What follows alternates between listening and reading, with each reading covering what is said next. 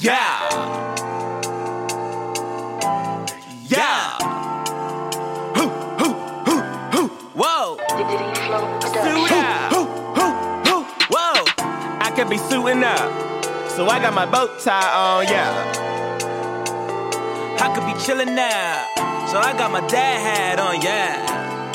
Whoa. Whoa. I could be chilling now, so I got my dad hat on, yeah. I could be suiting up, so I got my bow tie on, yeah. Dad hats and bow ties, dad hats and bow, dad hats and bow ties, dad hats and bow. I could be suiting up, so I got my bow tie on, yeah. I could be chilling now, so I got my dad hat on, yeah. Dad hats and bow ties, dad hats and bow, dad hats and bow ties, dad hats and bow ties. Ladies and gentlemen, welcome to another episode of Dad Hats and Bow Ties. It is the kid XAB. I'm your co-host, Distinguished to God. So you gotta all man this moment. I mean, we gotta do a couple of clarifications because of your drunk ass last week. But but you got an all man first before we even get into all that. Yes, I have it all, man. So, ladies and gentlemen, this past Monday, Distinguished was tested for COVID-19, and Distinguished has his results, and the results are, motherfucker, I'm negative. Y'all niggas know. Y'all. Listen, I probably take more chances than a dog trying to see if he could get some pussy from a cat. You know, I take those chances. Okay. Well, I'm glad you're negative. I don't know how them things correlate, but I hear you. So shout out to me for taking care of me, for still taking all the risks that I've taken in life, and God is telling me He's not through with me, nigga. Why are you looking at that like you drinking something that's of importance, nigga? That's water. Stop. Juice in here, man. Relax. It's juice. Little juice in here. Okay. I got a little wine. Are you drinking some Bel Air? Listen, you don't need to be drinking no motherfucking alcohol while doing this shit after last week. That's all I got to say. I have an all man. So okay. I think I finally realized why we always say these niggas born after 1995, something ain't right. And I've wow, yo, shout out to our 1995 I've come listeners. to the conclusion that these niggas have a hard head but a soft bottom. Like I had to bring it back to like great grandfather speak. Like these niggas are the first to tell somebody suck they dick. They the first to start screaming and yelling at some shit. But when you give these niggas the hard facts, if you give it to them straight and you give them the raw, they are the first niggas to start wanting to cry, wanting to get upset, wanting to talk about emotions. But I thought giving it to them raw was better. I thought so too, but they can't handle it. Right. If it's not packaged in the way that they need it to be packaged, niggas is being mean or niggas don't understand or niggas don't feel them or whatever. They're very entrenched in emotion. I think that is why there's a little bit of a disconnect between Gen Z and everybody else. So I finally figured that shit out this week. Gen Z, got you. I was like, where you going with this? Gen Z. Yeah, these niggas are considered. Yeah, those Gen Z kids. Gen Z. Man. Yeah, Generational Z. I don't know what's good with Generation Z. I don't know. Shout out to my nieces and nephews though. Some of them are a bit on point. Some of them be on some. Yeah, I told that old man to suck my dick. Uncle, word. Boy, I'm so glad I wasn't on a train with you. I would probably slap the shit out of you. Honestly, yeah, I'd probably slap the shit out of you. You my own nephew, I'd probably slap the shit out of you. Because I do not talk. I've never spoken to none of my elders like that in my life. Even if I was mad at them, I never said, "Yo, daddy, yo, suck my dick, nigga." Nah, I wasn't even a thought to talk to somebody above the age of 25 like that. Even younger. Right. Like if I was 16 and I came across a 19-year-old, I wouldn't even think to talk to them like that. Right, because but the thing is though, bro, some of these young kids, they don't have the fear. Like I don't think nobody really put fear in their heart the way our parents and the people before us coming up put fear in our heart. I never did no shit like that because I don't want to get fucked up. That's the thing. They ain't never been punched in their mouth. That's what it is. No, these young kids never got punched in their mouth. They never got slapped in the face. None of that. They never got pushed down the stairs, thrown off a plane. Yo, they need some real shit to happen to them. Real shit. And I'm not saying that on some like wild shit. I really mean like sometimes you go through certain experiences and then if you don't have certain consequences, you'll continue to do the same shit over and over because you don't think consequences exist. And I think for a lot of younger people, because we're getting more into an age where it's like the consequence doesn't come directly from the system. Excuse me. The consequence doesn't come directly from the action. You got to go through all other means just to get something to happen to somebody. I think for them, they feel more emboldened to take certain actions that we wouldn't. They feel more emboldened that nothing's going to happen to them if they go into the store and knock everything down and do it for YouTube or do it for the gram.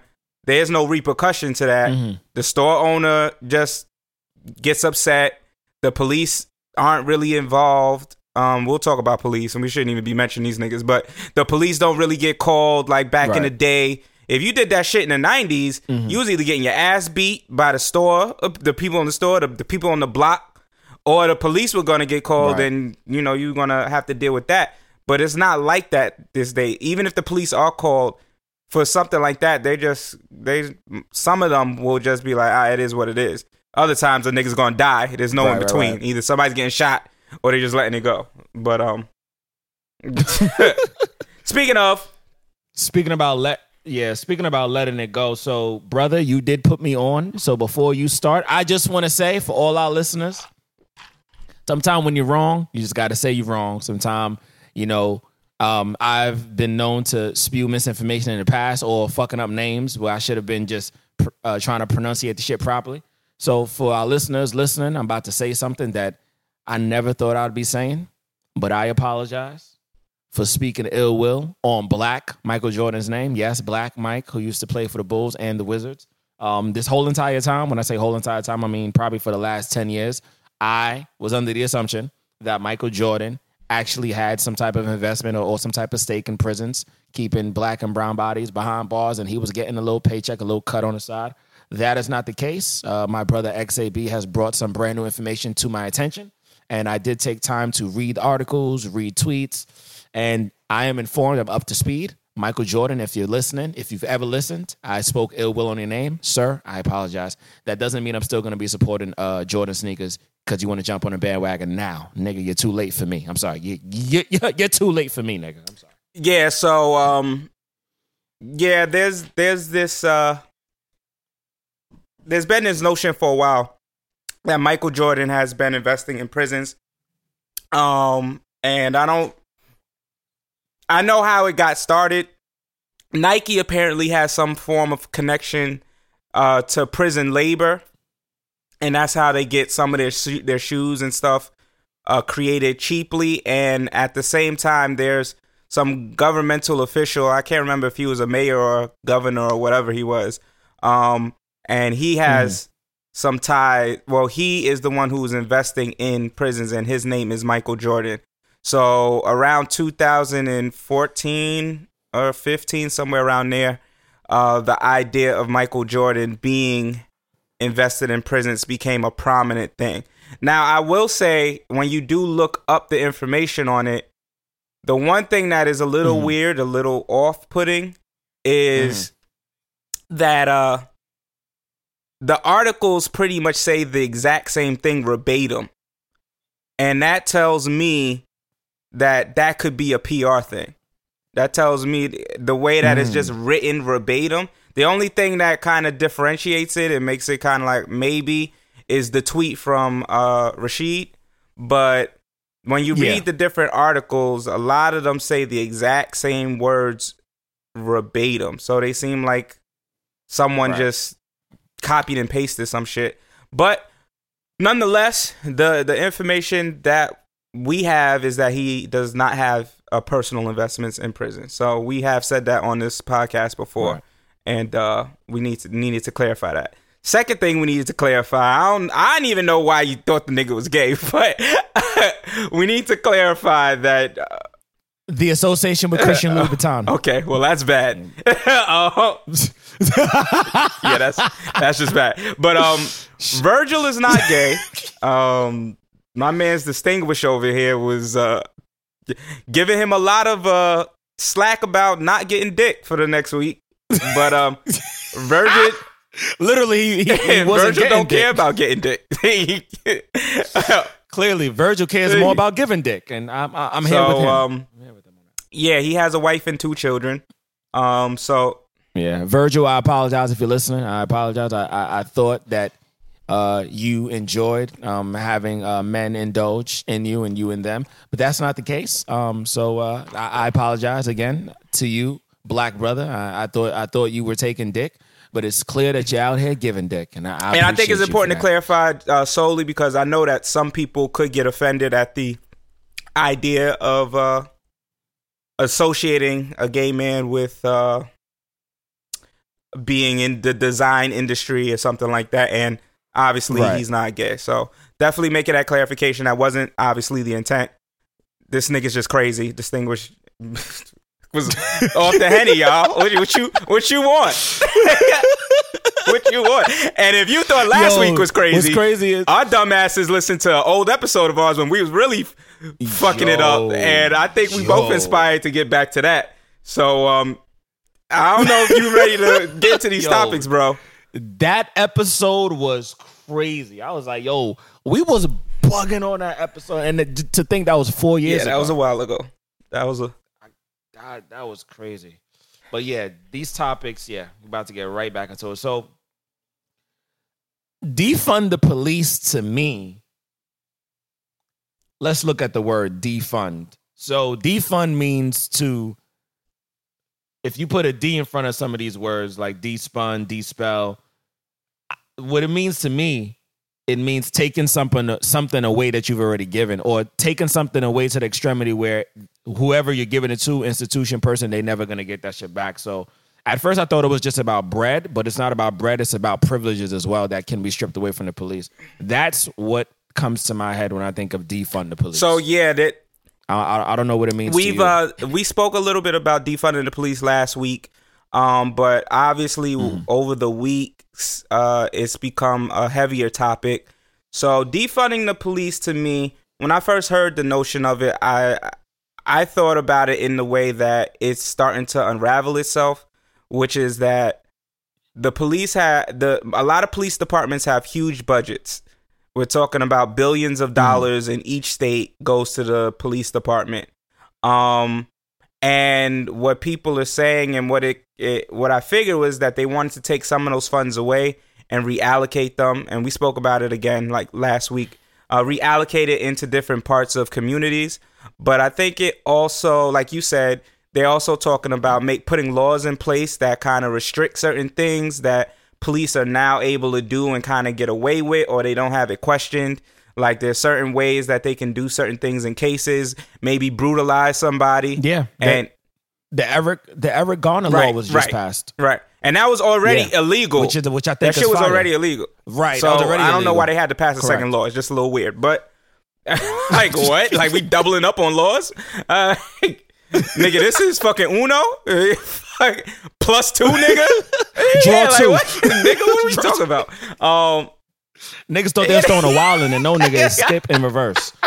we put a skip in reverse. Facts. Like, what are y'all doing? But yeah, that's what it means to me. I don't think it's radical in the idea. I think it sounds very radical because when you talk about defunding something that is supposed to be a public safety thing to protect people, the automatic thought is that we're going to be less safe because they have less funds to do whatever it is that they need to do. But I don't think that, I mean, right. I don't know if you, I think you would agree, but I don't think that they're using the funds they have right now appropriately. Really? I mean, if they're not training their officers properly and niggas is getting killed and every time we see officers, they coming out looking like fucking Iron Man. I don't know if you need Iron Man for a ticket stop. Like, the problem is, I feel like when the police dress up the way they do, honestly, sometimes these cops be looking like fucking clowns. Like, nigga, you're not RoboCop. You're not him. But I think they dress like that to intimidate people. And it's like, New York, to me, is the only state that I've seen that we don't give a fuck how the officers dress. If a nigga gonna strike an officer, he gonna strike him. We've seen it already. Niggas were striking officers up. Yesterday, an officer was shot in Far Rock. I bet that didn't make the news. I was in Far Rockaway when I heard that news. And I was in the area where the officer got shot. Could you believe that? So, listen, man, a lot of wild shit is about to really start happening. But I think some of the police now, and I can't be too mad about it. I'm not saying I want this to happen, y'all. Listen to what the fuck I'm saying. What I'm saying is that if more police understood how severe their actions was, a lot of these cops now probably wouldn't be getting so fucked up now, because a lot of cops is getting fucked up in the street. They are. And, you know, maybe it's time that they get a little piece of their medicine. I'm not saying go kill cops, but hey, you know, nigga, if you feeling like you froggy that day, nigga, go snuff that nigga. This nigga. Well, for me, it kind of reminds me of the Batman paradox. And the Batman paradox basically explains that if there wasn't a Batman, there wouldn't be a Joker. So you have this dude that is fighting crime in a bat suit, running around, jumping from rooftops and shit like that. And when criminals see that, they say, oh, fuck, well, if he's out there, I gotta go and I gotta do something wild and I have to have something to protect me against a crazy nigga like that. So I'm gonna start wearing paint and start throwing acid and wilding out. So they call it the Batman paradox when it comes to crime, where it's like, if the police officers keep escalating the situation, then that means that criminals, people who are actually criminals, are gonna start escalating in their means to defend themselves. So if the police are coming out with a Glock and they have these badges on, I mean, they have these protective armor on and helmets and shit, then it's only a matter of time before criminals start saying, yo, fuck it. Every time I go up against the police, now I gotta have a fucking armor-piercing round, or I gotta have on my own protective armor, and I gotta have an AK-47. So the escalation, like you said, it does come from the police being in your face a certain type of way and you feeling intimidated, like, what the fuck? And that doesn't de-escalate anything. So if we allocated the funds, I think, differently, and a lot of people have already broken it down in terms of, like, if there's a mental health crisis, instead of it being 2 police officers with guns that show up to the crazy person's door, you have a mental health professional and maybe someone who's armed in case that person starts to go into a violent frenzy. I think that's a great idea, but I think what would also be fire is if that police officer that came, let's say it's an officer that comes to help a couple figure out a domestic dispute, that officer that comes is also a counselor, is also a therapist, or they've taken a course so they know certain things to say, the procedure, and that particular officer does not show up with a fucking gun. That officer showed up to the crib with maybe a tape recorder, maybe a notepad, and maybe what they do is they figure out what the problem is that couple is having, and they fucking do a follow-up the next week. Like, the officer comes back now and they do a follow-up, like, hey, so and I think that's going? dope. I think either one of those visions, I say bring two separate people, someone who, like an officer, like you said, that specialized in that, and then an officer who does have some form of defensive measures on them, just in case some shit does get out of control. But the office, let's say it's 3 of them that show up. There's 2 of them that are there for the mental health aspect of it, and there's 1 of them that is there in case some extra ish pop off. That one that's there for the extra ish can stay in the car. He don't have to come in until the mental health people are like, yeah, exactly, like, yo, yeah, this isn't going well. So we gonna get out of here, and we need you. Like, other than that, we don't need someone who's trained solely for combat to go into a situation where having a conversation is most likely going to be the most beneficial thing for the people involved. Did you see Mike O'Mara wild the fuck out on Instagram and Facebook this week? No, I did not. But that is a fucking horrible name. I hate that fucking name, Mike. What the fuck is that? So Mike O'Mara is a representative for the police union, and he basically was. He got a lot of airtime this week for screaming into the mic, saying he's tired of being called a thug and being basically labeled a monster, and as if the police force is a negative thing. And then he basically thinks he drops the mic by saying, well, guess what? I'm proud to be a police officer. So Mike O'Mara just completely missed the... Did you get your dick sucked, Mike? I hope so. I hope he got something for that performance. Honestly. Because this nigga was going for an Emmy. Like an Oscar something. He was going all in. Like my man was about to pop a vessel and get COVID-19 all at the same time. But wow. Yeah. I think he just totally missed the point. I think the police union is totally missing the point if that is the message that they're deciding to go with. I don't know how you feel about that. Well, he got to figure that out because my father definitely gives the police union bread every month. Okay, he definitely we definitely have a sticker on our fucking windshield. So, Mike, you better figure that shit out. You might lose a member, motherfucker. You might lose a member. Listen, nobody has anything negative to say about quote unquote good police or police rather that do their job. I commend all officers that do their job. There's an officer that I follow on Instagram. I think he's an amazing person. I know a lot of officers, and of course, not all officers are not bad. All officers aren't terrible. Nobody wants ill will to happen to officers, but we have seen over the last month video after video Literally. of officers doing disgusting, despicable things that if anybody in any other profession would do, we would have them motherfuckers behind bars. If a nigga was doing Uber and every time he pulled up to drop off your delivery, he ran your ass over, that nigga would be in jail.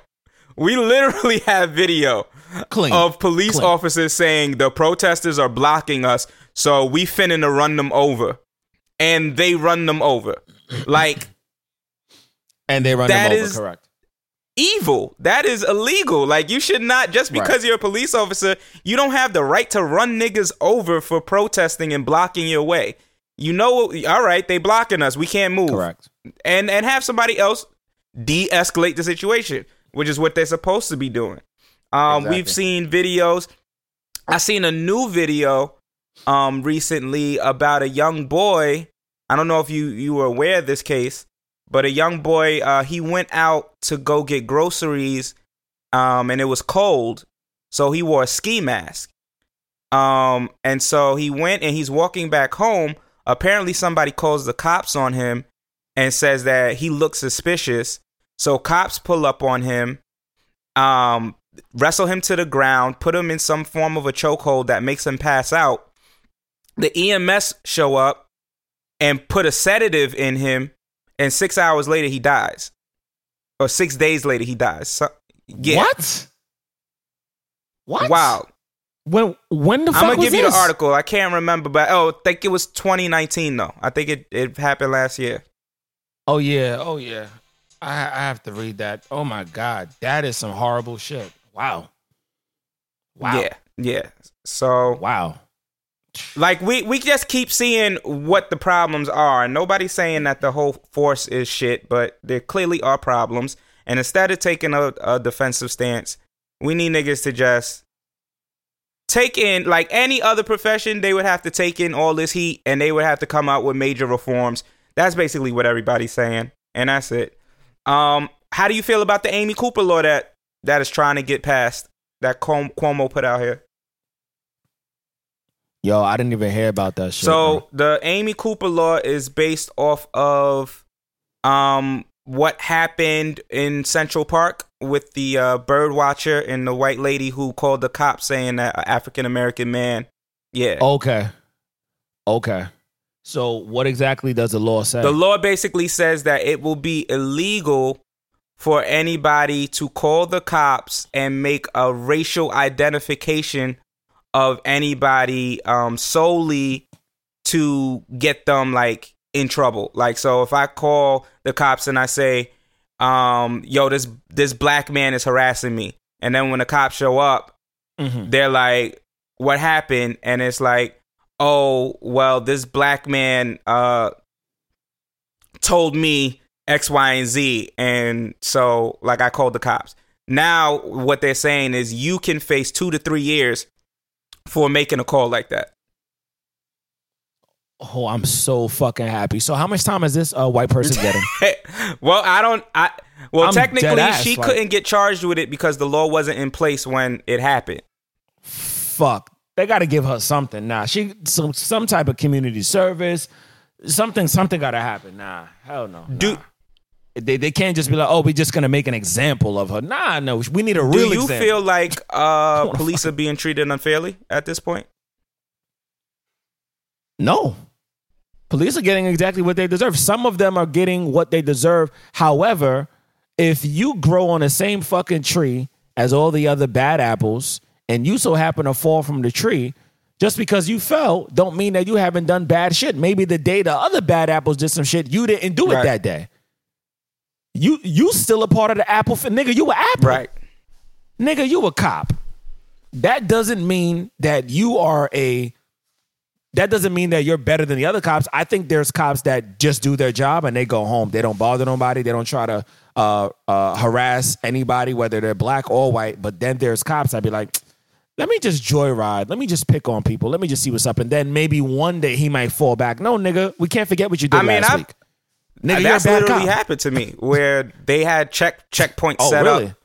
I was with a mutual friend of ours. And I was taking him home. And they had checkpoints set up, claiming it was a car accident. I said this story, I think, on the podcast before, claiming it was a car accident, and it involved a police officer. And so they were just stopping cars and making sure that they weren't the suspect. So they stopped our car and asked me for my license. And then homie was like, yo, are y'all fucking serious? So now they want to get rah-rah. And they're like, start saying like little stupid shit. So then I'm like, yo, officer, we not even here for all that. Like, so I raised my window, and me and him start laughing because he said something like, yo, these niggas is really like fiending. And I was laughing. I was like, yo, chill. So then the nigga gonna knock on the window and be like, is there something funny? I want to laugh too. And I say, yo, officer, honestly. Yeah, these like, nuts. We not doing that. Nuts. Like we not finna to do the I want to laugh too. And then homie that was with me, he said something, but the other officers kind of looked at dude like, yo, you need to relax because this could become a situation, and we not trying to make it that. Yeah. So how are you feeling about the riots and protesting this week? I feel like the riots and the protesting this week, I feel like, so shout out to all of my friends that have been a part of them. Shout out to my friends that have been orchestrating some of them from what I've been told and what I've been seeing online. And shout out to my friends in New Jersey who have been putting protesting demonstrations and rallies together. And shout out to my friend all the way in Far Rock, Miss Phonetic Wisdom. She is actually getting ready to do a rally, and she has reached out to local politicians, councilmen, councilwomen, assemblymen, assemblywomen. So next week, Juneteenth, stay tuned, more information. So I think for the most part, some of the people that are putting it together, bro, they are trying to formulate a game plan instead of just breaking shit, instead of burning down police cars, which I feel like, all right, we've been doing that now for like the last 2 weeks. I think we could stop that shit now. I haven't heard much of that this week, to be honest. This week, no, but I'm still seeing like photos of like old shit that got burned down last week and the week before. And I'm just like, let's stop recirculating that shit. Like, let's, in the words of Eric Adams, shout out to Bree, our girl Bree, Miss Brianna Abdullah from A Blast Films. She did a short film that I posted on my page about 100 men in suits, and they were doing a peaceful protest in Brooklyn. And they marched all the way to Brooklyn Borough Hall, and they gave a statement on why it's important that we unify as a black community and who we need to really be doing it for. We need to be doing it for our young people. Our young people need to have examples of young black men setting the tone and setting the atmosphere. So they had young black boys and brown boys lead the march. And I thought that was, I haven't seen nothing like that in a long time. So I was definitely like, yo, I'm giving it up to those brothers. So I think some of them are trying to formulate a game plan. Eric Adams was giving a speech on what we need to do as a community. So I think we're moving away from the riot protesting aspect, and we're moving into all right, now what do we need to start to put into play to get laws enacted, get some policies passed, and get people to understand that, yo, even though our fight right now looks like it's with the police, it's actually with the system, brother. It's with the system, not just the police are a part of the system. They don't make up the system. So I think, you know, when we start to talk like that, we can figure out more ways to make the situation that we're in a less tense. Absolutely. It also came out this week that one of the protesters that was involved with the burning down of the Minneapolis Police Department was a white man. So it wasn't even black people involved in the start of that flame. So again, I mean, that goes back. White people burning down their own house? I love it. It goes back to the conversation that we had last week where a lot of that violent shit or a lot of that looting and stuff like that a lot of it seems like it was either staged and or people were trying to incite it. Because I'm going to keep it a stack. Black people might run to looting. Like, that might be something that black people will do when shit start getting crazy. But just fucking shit up, just to fuck shit up, like burning down a police station. Most black people ain't finna to go up and run into a police station and try and burn it down. I agree. Because we know what that comes with. So when that was something that happened, that took me by surprise because I was like, black people either really upset and don't give a fuck right now, or that wasn't a black person. I don't know no black person that would have said, yo, you know what we should do? Yo, let's burn down the police station. Niggas would have been like, nah, chill. Niggas ain't trying to get shot tonight, right? So, yeah. Right.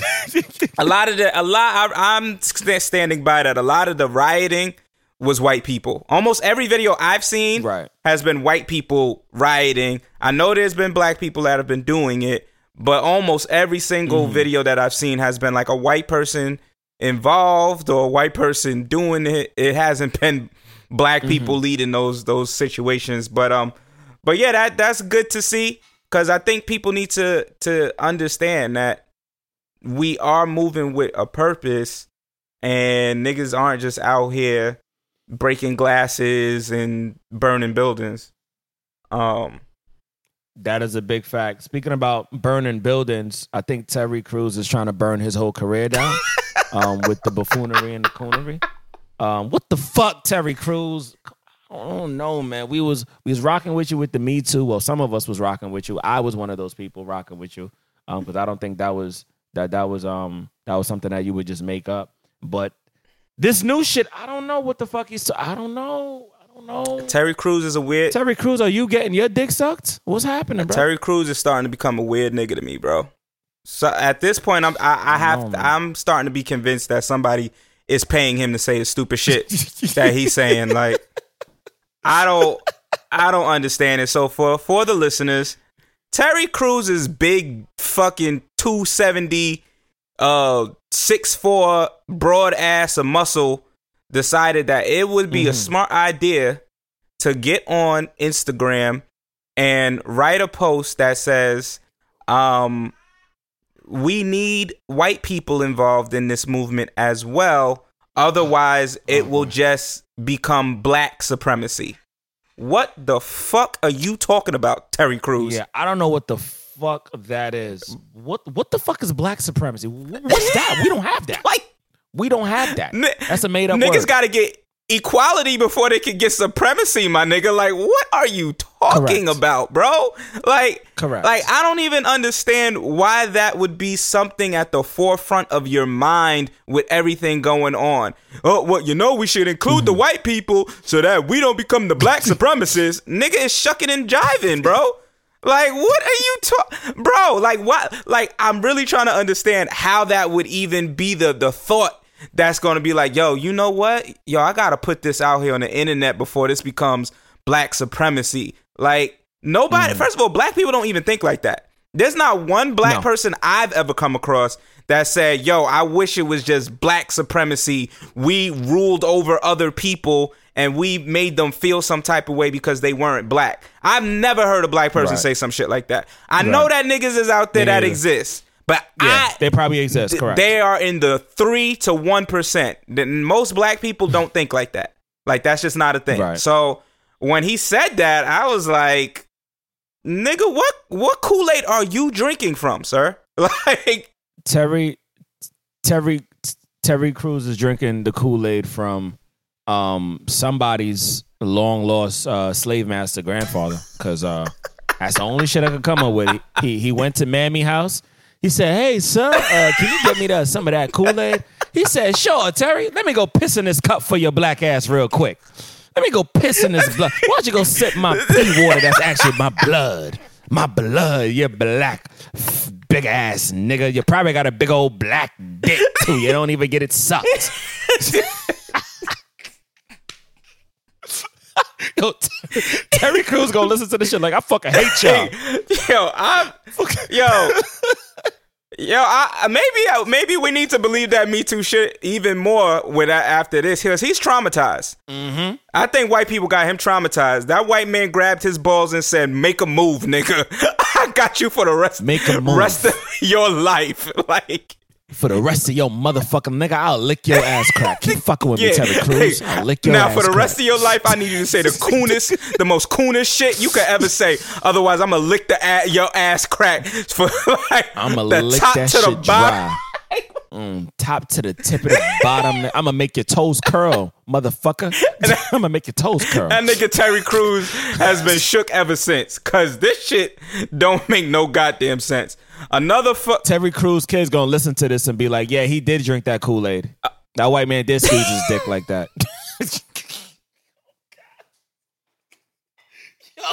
Oh God. And I fucked with Terry Crews for a long time. Like, when he was on, I forgot what show it was. I don't know. Everybody Hates Chris. And he was doing the fucking the workout session with the the workout sessions. That was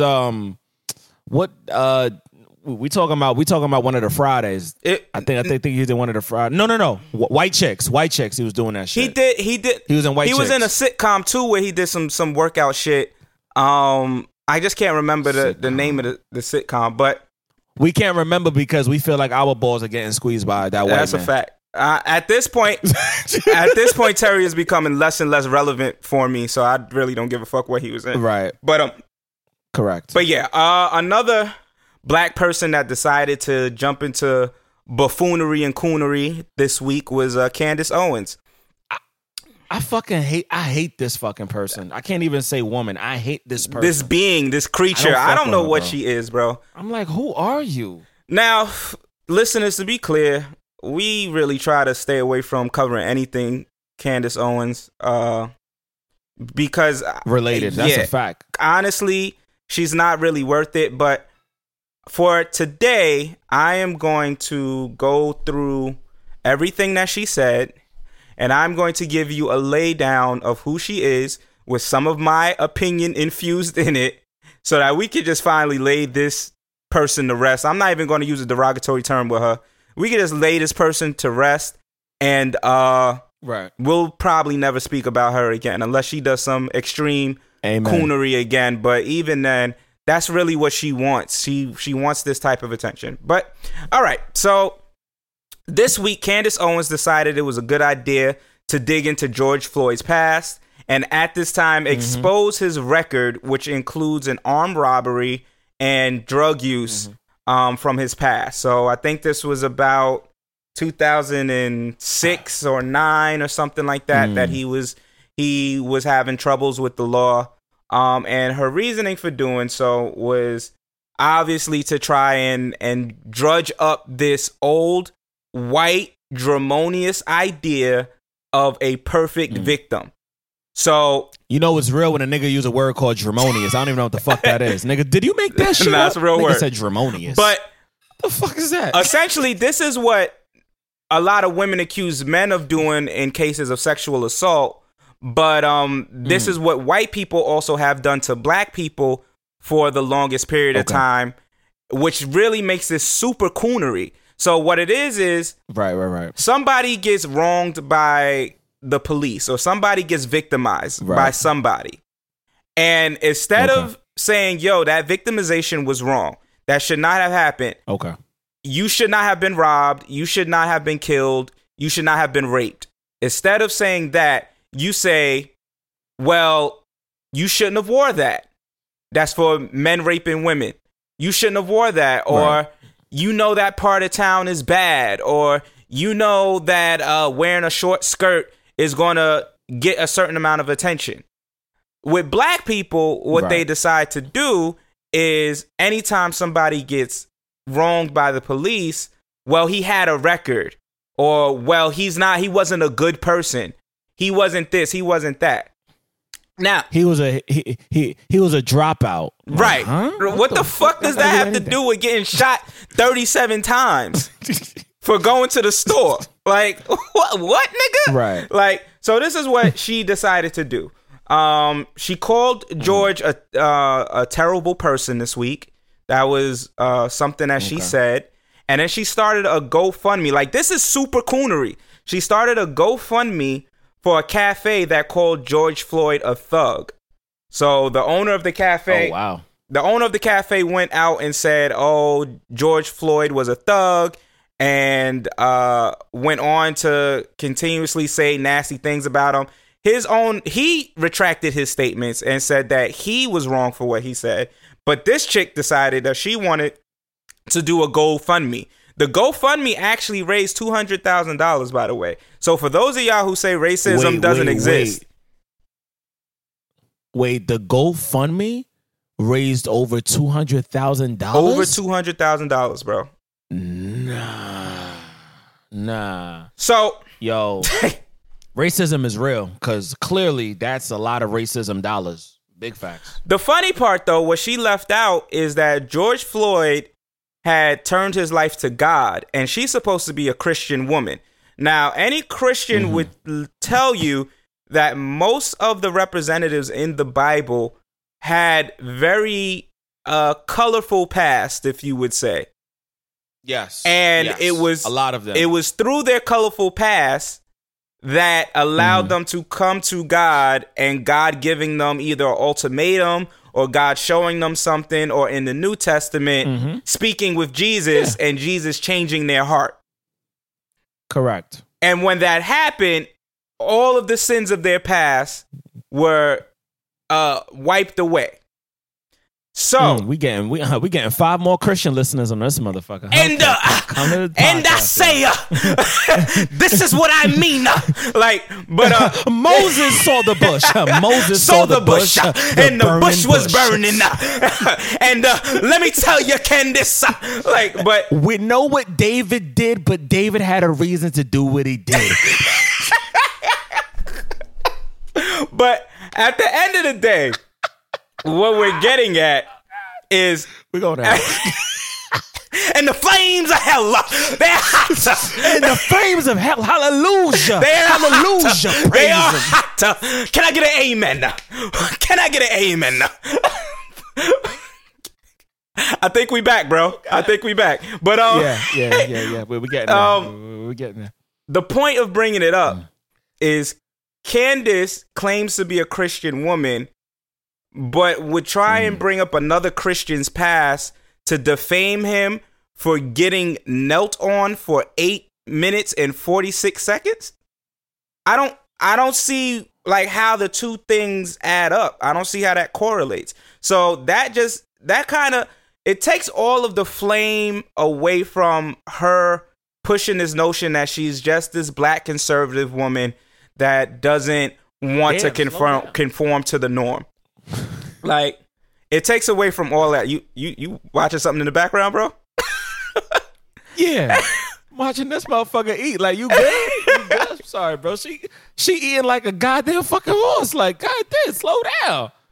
Hey, it is what it's COVID-19. You know what I mean? Like, yeah, it's COVID-19. I guess she act like the food is running from the plate. Like, the fuck, it's on there. I'm sorry, y'all. Yeah, listen to this shit. God damn it. But God damn it. All right, so let's just go into Candace really quick. I'm gonna just do a little synopsis of who she is, and some of the things that I've seen her do, that kind of like really just discredit anybody who thinks that she's just doing this for actual, like she actually believes the shit that she says, because I don't believe that she does.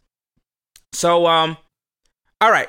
Candace is completely disingenuous, in my opinion, in everything that she says, because it's designed for reaction and designed for spotlight. Like, I've never seen her take up something and it actually be a center issue or even an issue that may be leaning on the other side. Everything has to be conservative, extreme right wing. Like, it has to be that. Right. And it always has to get some form of a reaction. Why would you decide to call George Floyd a thug?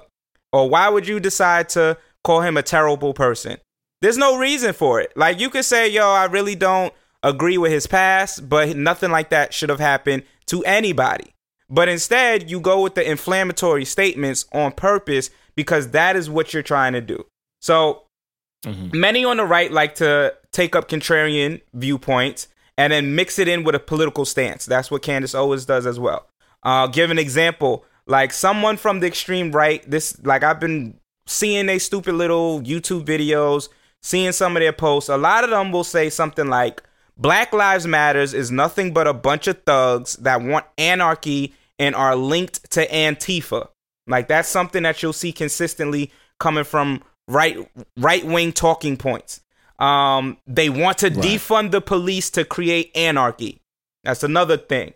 And it's nothing but a bunch of misleading rhetoric designed to allow people who don't understand that they have hidden biases to feel like they aren't wrong for disliking black people and the movement of Black Lives Matter. So there's a lot of people out here that say they're not racist and that feel like they, quote unquote, don't dislike black people, but will be the same people that'll be quick to grab their bag if they see a black person in their neighborhood, or question a black person if they see a black person where they don't believe a black person should be. Like, Flo talks about it all the time, and these are the type of people that hold some of these. Talks about it all exactly. The time. Have these type of viewpoints, but don't think they're racist. So Flo isn't here today, but Flo always recounts a story where he's like, yo, when he first moved in, his neighbors questioned him a lot. His neighbors looked at him funny. His neighbors made it seem as if he wasn't supposed to be able to afford the house that he has. And so correct. All of those notions and stuff, they don't know him from a can of paint in the wall. Where else would that come from? They don't. Other than the fact that they're looking. They don't know him from Adam and Eve and Adam and Steve and Adam, Steve, and Guinevere. They don't. They don't. So where else would you get those? I said that with a straight face. Where else would they get those notions other than they see this big black man moving into an area that not many black people are in, and they're like, well, what the fuck is going on? That shouldn't be the case. And so these are the type of people that right-wing media likes to kind of bring into the loop and give them these talking points that make it seem like, no, it's not that you don't like black people. It's just that who they align themselves with is part of the problem. First of all, black people are not linked to Antifa. Black Lives Matter and Antifa are not the same thing. Correct. Second of those are different things. Second of all, Antifa is not this fucking ISIS group that they are trying to paint these niggas out to be. I don't know much about Antifa. Right. I know that they're supposed to be an extreme leftist group, so I'm not making any type of fucking excuses for them, because I listen, I hear that they do violent things, and I know that their stance is, if the extreme right wants to come with violence, the extreme left is going to meet and match that violence. That's what they're supposed to stand for. Now, I'm not a representative of Antifa, and I'm not going to sit here and say that they have a good excuse or not. Violence obviously does not really help any of these situations. It only escalates shit, just like when police come out looking like fucking War Machine. But the point of the matter is, they try to link Black Lives Matters to that so that white people can be like, oh, well, Black Lives Matters is linked to these terrorist groups, Antifa, blase, blah. And then obviously, like, calling groups of protesters that are black thugs is nothing but coded language. Like I said, linking them to Antifa makes it seem like that's a very misleading thing. And then is miscategorizing what defunding the police actually means and its intention.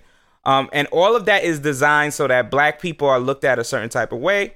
And they feel comfortable seeing these black people in that light. Now it gives them an excuse. It emboldens them to feel like, oh, well, no, it's not that I don't like black people, but, you know, they link themselves to all these crime organizations. Is their reason? They're the reason why their communities never are successful. They just got to get it together over there. And then when you have someone like a black woman, like Candace Owens, giving them these talking points, it validates it even further. I can't even say black woman. That's why I said person. You're right. Because I can't believe she's black. I was like, wait, she's black? Get the fuck out of here. Candace Owens. But that's what the right wing does. They take all these people that you wouldn't believe or think of as being quote unquote right wingers or conservatives. And they make them the talking points. They make them the figureheads because, oh, if a black woman is saying that black people are thugs, they must be thugs. Or, well, she said it, so why can't I say it? So now white people feel emboldened, and now they can point to Candace Owens and be like, well, I'm only, you know, she lives in the community. No, she doesn't. She's never lived. No, she definitely doesn't. She's never came from any form of black culture. So, again, let's talk about her as a person. She claims her story began in high school after a hate crime incident happened to her. She went to school and basically describes the event as ruining her life. So, and she also says that it was a little thing. It was a small little thing that ruined her life and ruined everybody else's life that was involved. So apparently a group of white kids at school repeatedly called her, and then they threatened her and they called her racial slurs. She found out who the kids were. She personally forgave them, but she claims that the media didn't. And so one of the reasons why the media held on to the story is one of the kids was the sons of a politician in, I can't remember what state it was. I want to say Connecticut, but don't quote me on that because I'm not sure. I think it was Connecticut though. But basically, one of the politicians in there, their son was involved in it. And as she tells the story to Joe Rogan, she highlights all the shit that right-wing people are going to pick up on, right? The media was the reason why this shit got out of control. And, you know, the racism wasn't really that serious. It wasn't really that important. It didn't bother me that much. So she makes it seem like, you know, race isn't an issue in America. And, of course, the media. So now if I am one of these brainwashed people that just go either way, left or right, I'm just like, see, yeah, that's exactly what I knew. So she claims from that she had a bout of mental illness where she was dealing with anorexia. And through those struggles is where she started to discover that her beliefs on liberalism were, how, as she describes it, childish, and that they were oppressing her. And that's when she decided to change and start to look into conservative viewpoints and conservative means. So when she started to do that, she became a talking point for the Conservative Party. Wow. The problem is none of her actions, in none of her actions, she can have a civil conversation. Her comments are always inflammatory, and the things that she does always seem to serve white people's conscience and nobody else. Like, I've never seen her talk about a topic besides Kanye West, when Kanye West was doing his whole little thing, that has anything to do with black culture other than to demean it. She doesn't like to be black, bro. I agree. I agree. She doesn't. She hasn't fully accepted what of the people that represent the majority of black people, our ancestors, our civil rights leaders, our teachers, our people on the front lines. She probably didn't even feel no way about Breonna Taylor. I don't think she's even mentioned Breonna Taylor. Breonna Taylor's not a thing. I haven't heard her mention him. She's been on Georgia's ass. I haven't really heard anything that she's said about how a black life dying by the hands of the police makes her feel as a black woman.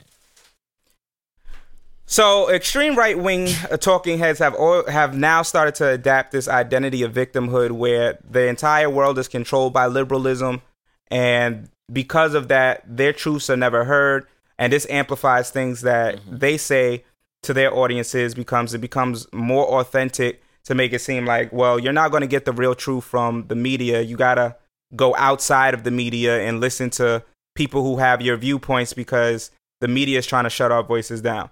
And obviously, when you mix in, this is a thing that I'm starting to say to people a lot. When you mix in a little bit of truth with a whole bunch of bullshit, it's very hard for people to understand like what the reality of the situation really is. So yeah, the mainstream media is mostly liberal. That's a fact. But shutting out viewpoints really isn't the case. A lot of things that right-wing people say defame other people.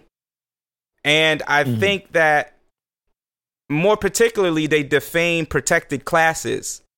So when you negatively speak about transgender people, when you negatively speak about black people, when you negatively speak about any other race of people, you're going to get flagged, and or you're not going to get national airtime. Like, correct. Unless you're Fox News. But that's more of the issue than it is that people don't want to hear conservative viewpoints. I would love to hear conservative viewpoints, because conservatism is not a negative thing. It's just always mixed in with some other shit that don't need to be mixed in with the conservative viewpoint. That's really what it is. Right. Another clown ass nigga that came out this week was Ben Sharpio. He decided he wanted to quote unquote debunk this popular video. I don't know if you saw it, bro, from ACT, that speaks about systemic racism and how it impacts black people. No. So there's a video by ACT that's going around, and basically what it describes is how systemic racism works. And it starts off with like a black kid and a white kid within the same area, but they live in different parts of that town. We've all seen this happen. We've all witnessed it in our lives. The white kid has the generational wealth and things like that, and because of the part of town that he lives in, they speak about how everything that we spoke about last week in terms of schooling being funded by wealth tax and stuff by property tax and things like that. So he called himself debunking it, but all he did in the video was prove the truths of it and then say, but you can also look at it from this perspective, and that means that because there's another way to look at it, that what they're saying is not true. And it was just really, really sad. Ben Sharpio is known by conservatives as being one of their smartest and brightest, but during that breakdown of this video, he looked like a goddamn fool. But I just feel like they just try to be. He's probably taking dick in the back, bro. Smartest and the brightest. I don't know what he's taking. I don't know what he likes. I mean, I know he's married, so I do know what he's taking. But listen, I just feel like niggas try to be contrarian on purpose, inflammatory on purpose. But another group of people who were very inflammatory this week were the Democrats. Did you see Nancy Pelosi and the rest of the fucking politicians looking like they were trying out for Black Panther 2? I feel like I seen something, but I didn't click it, but it looked like fuckery, so I just went right by it. I was like, nah, I'm not watching this shit because she was doing good up until this point. I was like, I don't know now. I don't know. Well, I like Nancy Pelosi. I do.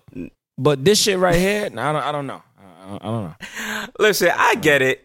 They trying. They really trying to figure out what to do to make black people understand that they hear us, but this is exactly how we know white people don't know what the fuck is going on. No. They don't know. First of all, washing people's feet, all that extra shit that people are doing, they gotta chill out with. Like, I get it. I mean, I love washing feet, though. You know, I like a nice big toe in my mouth. You know what I mean? Like, I like licking the bottom of it, the calf muscle in the back. I hear you. You know, white people are out here washing black people's feet, though, as part of the protest. I'm cool off that. Don't do that. That's retarded. That might be what Terry Crews means when he talks about black supremacy. I'm cool off. Right. I'm cool off getting my feet washed, dog. Like, I don't. Why would they be washing niggas' feet during a protest? What type of shit is that? Cultural appropriation. I'm not even going to do that. Cultural appropriation? Get the fuck out of here. Not trying to hear that shit, G. Not trying to hear that shit, G. The Chinese people out there tight. They're mad. They're taking our jobs. The Chinese taking our jobs. Out here very upset at these white folks. We don't want them to just order shrimp pork fried rice. We gotta wash their feet too. I can do it out the accent, dog. I can really do it at it. But yeah, nah, I get it. They're trying to do a show of solidarity. It ain't. That ain't it, though. We don't need that. Just get the laws changed like everybody's been saying, and we will be fine with that. We don't want no white people taking away jobs from any of the Koreans, any of the Asians that own these beauty salons. Let them do their job. That's their business. Let them do their job. Okay? That's not racist. That's real shit. Let them do their job. Let them do their Wipe my foot, Nancy. I know your name not Nancy, but wipe my foot bottom. Yo. Justin Bieber and his wife got on live with Angela Rye, and together they learned from Angela about racism. Do you feel like we need more conversations? Wait, time out. Wait, stop. Justin Bieber got on a live with Angela Rye and his wife to learn about racism. Justin Bieber, your mentor was fucking Usher. What the fuck are you, nigga? You did records with Gucci Mane and DJ Khaled. Nigga, you don't know about racism? Justin Bieber, are you stupid? I mean, what type of man is Justin Bieber, ladies and gentlemen? I mean, you know that none of that stuff mattered because they had that video with him singing nigger, but... Wait. What video? There's been a video floating around of Justin Bieber singing nigger, popped up a couple years ago. He had to make an apology about it. But do you feel like we need to have more like live discussions like that where, you know, someone like a Justin Timberlake needs to get on live with a Charlemagne the God and talk about race relations? Do you think that's helpful? No, Justin Timberlake has a black father. I'm not trying to hear that shit from Justin Timberlake. I'm good off that. Mariah Carey has some black in her. I don't care how fucking white her skin is. I don't want to hear that shit. Listen, white people know what the fuck it is. Like, I feel like trying to tell somebody, oh, we need to have a cultural class, or we need to have some study, or we need to have some therapy group session on live to talk about why white people don't understand racism. Yo, that's probably one of the most dumbest things we probably could be trying to get implemented in a situation like this. Because black people know that a lot of white people have gotten away with.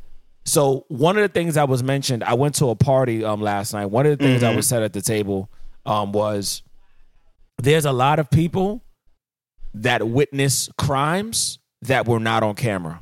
What about those lives that we don't know? What about those hashtags that we'll never say? And I was like, that's a great fucking point. So the reality is there's more people that have died from crimes that we have yet to see caught on camera. That's true. White people white people know to the extent and extremity of what they did. So to teach these niggas like it's a class, nigga, this ain't hooked on phonics.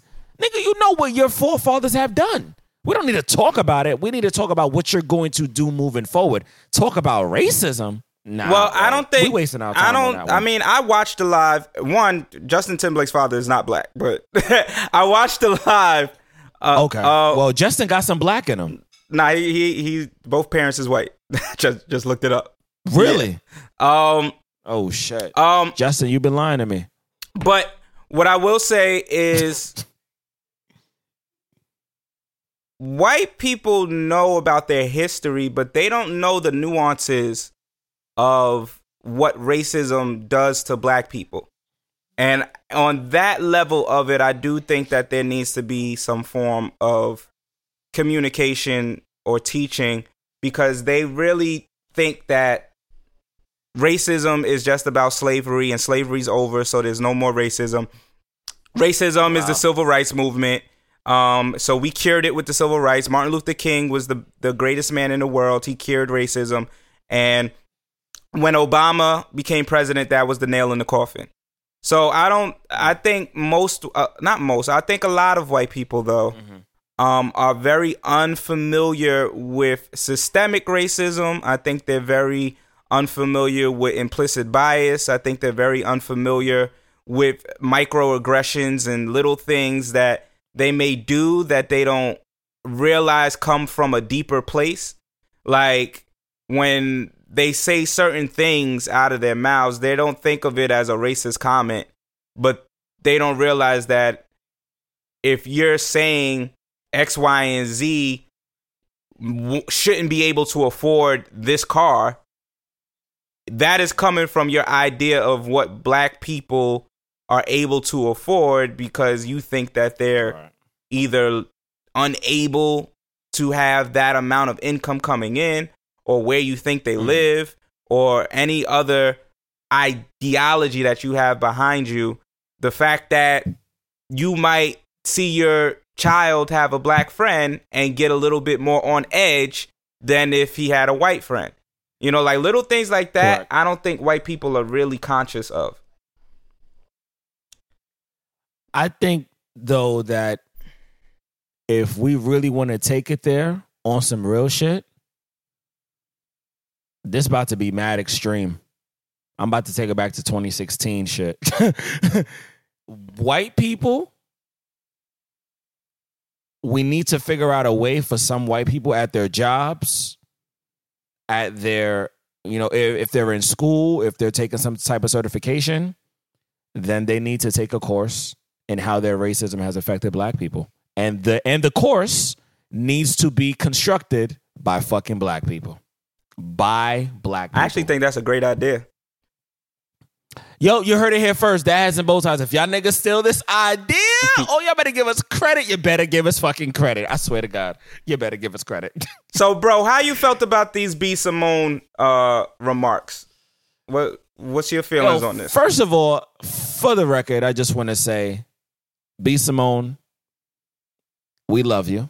Okay, I'm gonna start with love. Bro, lead with love. I know. Sometimes people be thinking I'm on some Charlemagne shit, because a lot of black women say Charlemagne hate black women. That's why he talked the way he talked. No, he loves y'all just like I love y'all. But sometimes y'all be talking pure fuckery, pure fuckery. Like, oh, fuck, I go on. Like, I don't know. First of all, ever since B. Simone got with the baby, she been acting like a motherfucking baby. Like, motherfucker. She not with him. She likes him. She wants to be with him. But they did that thing on Wildin' Out where it looked like they was together. I don't know if that's what you're referring to. No. B. Simone is with the nigga in her head. Anyways, what I'm saying, damn, niggas gonna hate me for that. What I'm saying is this: B. Simone to me has a mentality of a woman who she feels like the quote unquote guy that has the 9-to-5 is a broke guy because he don't quote unquote necessarily have anything going from it. And we've heard this narrative before. I feel like we actually spoke about something like this on a podcast already. Yeah, another young lady had brought it up a while ago. And long story short, this is where the fuck I am. The post that you made, my brother, was everything that I would have said earlier today on Facebook. That's basically my stance. That's my whole stance. And my stance is this. There's a lot of niggas that have their quote-unquote companies. These niggas will ask distinguished for money because they ain't got it. Facts. Gonna keep it a stack. We also got people that got a 9-to-5 that are in better situations than niggas that actually have their quote-unquote companies. You're not going to have them niggas asking me for money because they good.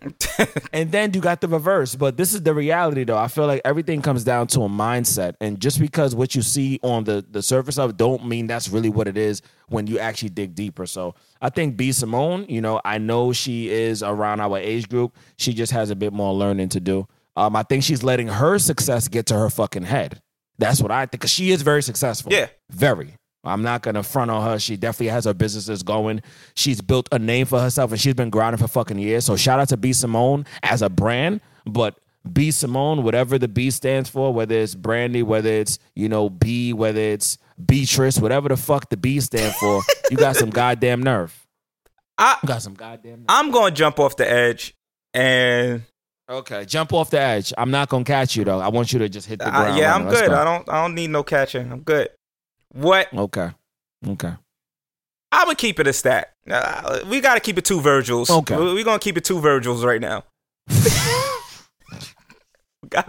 By the way, that's a great title for episode. Great. We gotta keep it 2 Virgils, bro.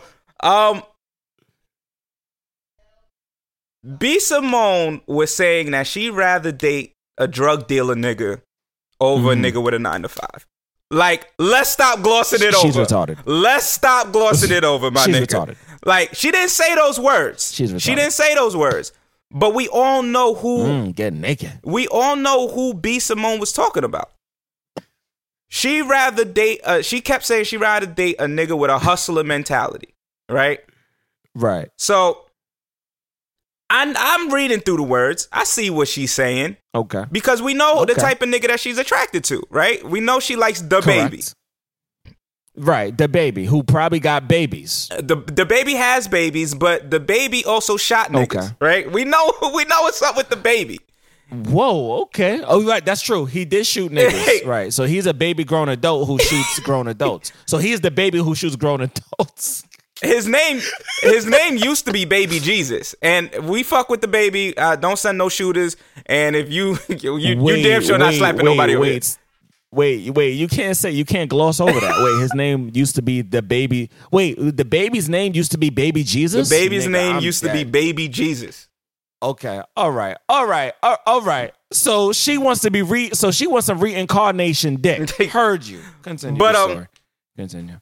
That's the nigga she was talking about. Like, I want y'all to, like, we gotta stop. She was saying, like, she would prefer to deal with a nigga who's making money, has that entrepreneurial quote-unquote spirit, over a nigga who has an honest job. But besides that, that's my personal feeling, that's me reading into seeing what B. Simone says she's into and those comments. Because Nick Cannon is the one who shot the bail and said, oh, you mean like a CEO mindset, right? And then she was like, yeah, someone like that. That wasn't the direction she was going if he didn't say that. But besides that, that's my personal take. I'm throwing that to the side. Based off what she said, she didn't say anything wrong for her preference. Now, I want people to be very clear about that. Nobody cares and nobody is upset. Nobody has a problem with her personal preference as to who she would like to date and why. Of course. Why? Well, no, I do have a problem with the why, but who she would like to date. Nobody gives a fuck. Like, congratulations. If you only, I don't know how you're going to know a nigga, an entrepreneur until later in the date. I don't think that's a first date question all the time. Or no, that's not a first date question. No. Like, so, you might ask, what do you do?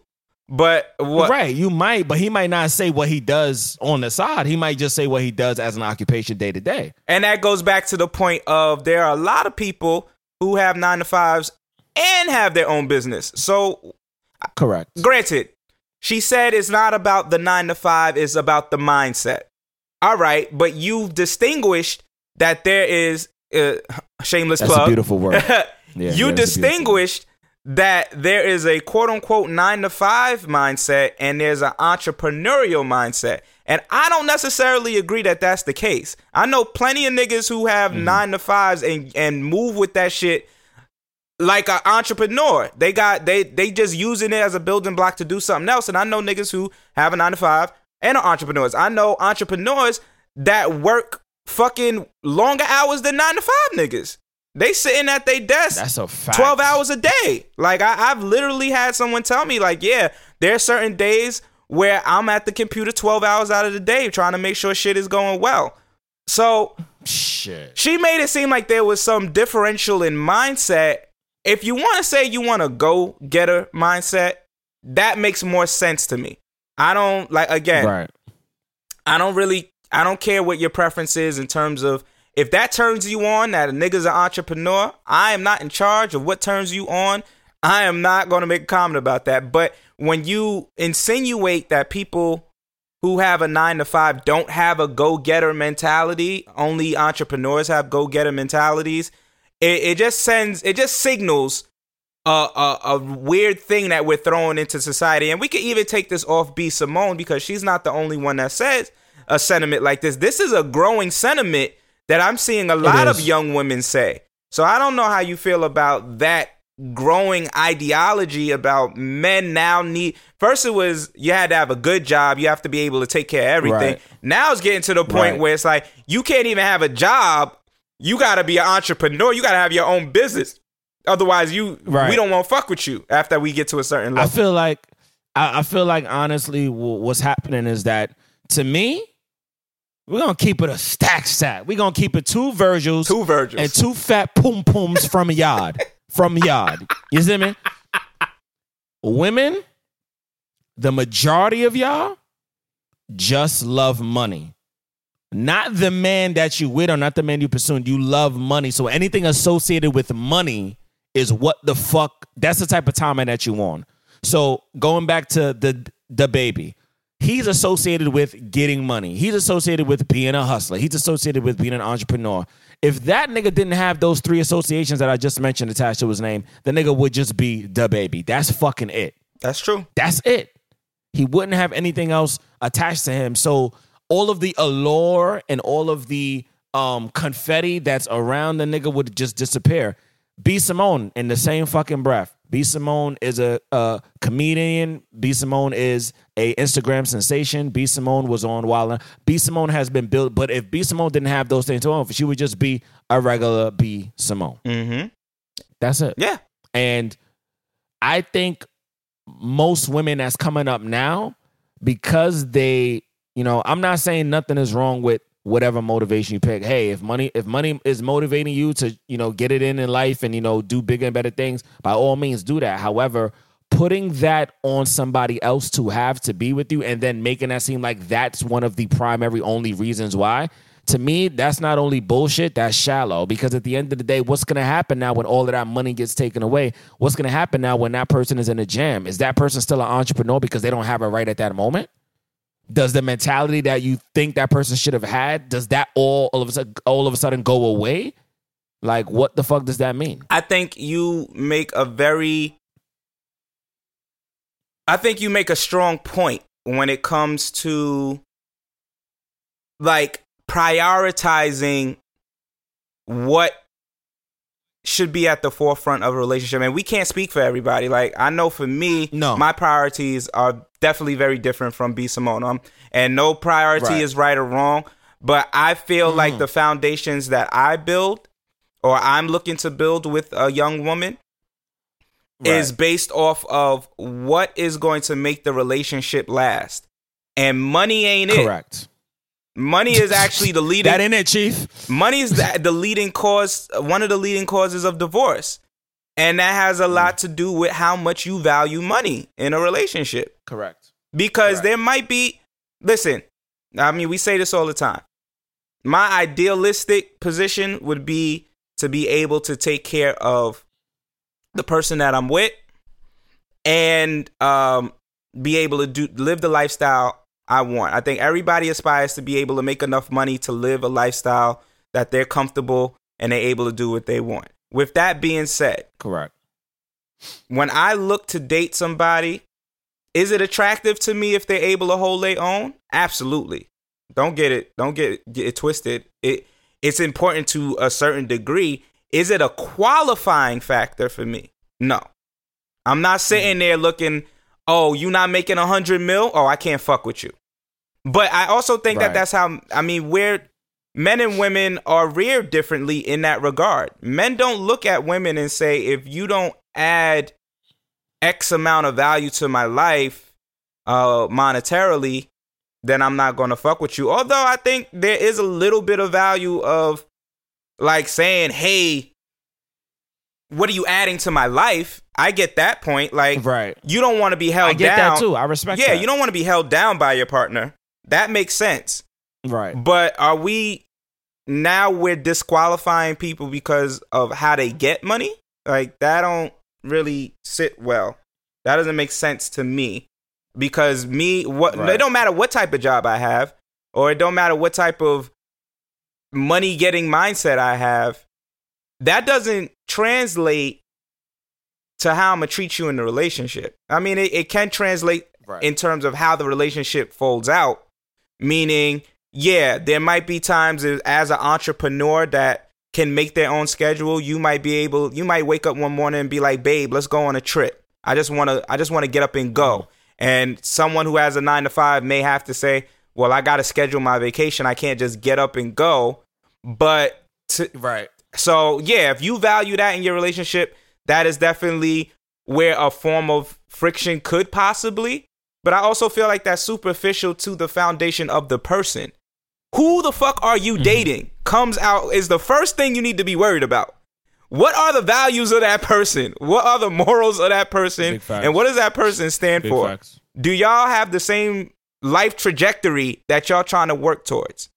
Now, do they have the money to live the life, or are they working towards getting the money to live the life that you see for yourself? Okay, cool.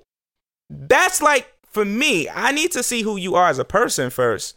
And I value that over what type of job you may have or what type of job mindset. It is important, yes, in terms of, I do want to know if you're in the same mindset to be like, yo, we're going to make money and we're going to be able to sustain a lifestyle together.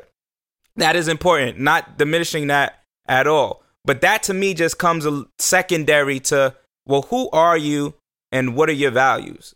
And it just seems like, as you said, bro, some women, I won't say all, but some women, and it seems like an increasing amount, are prioritizing how much money you can make before they even prioritize who the person is that they're dating. And they may even tolerate dumb shit from their mate if that person is giving them money. Yo, that's probably one of the most sickest things you could do in a relationship. It's like, you know what? I'm going to let this nigga do whatever. I'm going to let him say whatever. At the end of the day, that nigga giving me money. Damn, you really... So basically, you just let me know you're valued at whatever dollar amount that he gives to you. Heard you, sis. So you can be bought at any time. Heard you. That's what it sounds like. And that's what it comes off like. That's unfortunate. When, it's the truth. I remember going on certain dates, and I remember there was this girl I was interested in. I was interested in her. She seemed interested in me, and she gave me her number. And this was around the time I think we were doing our live shows, like the first live show or something. We're going to be back with them, by the way, ladies and gentlemen. Oh, boy. Live show. We did our first live show, and she was like, oh, yeah, I want to come. I was like, okay. I was like, well, if you want to come through, come through. And she was like, but are you going to be popping bottles, though? I was like, whoa.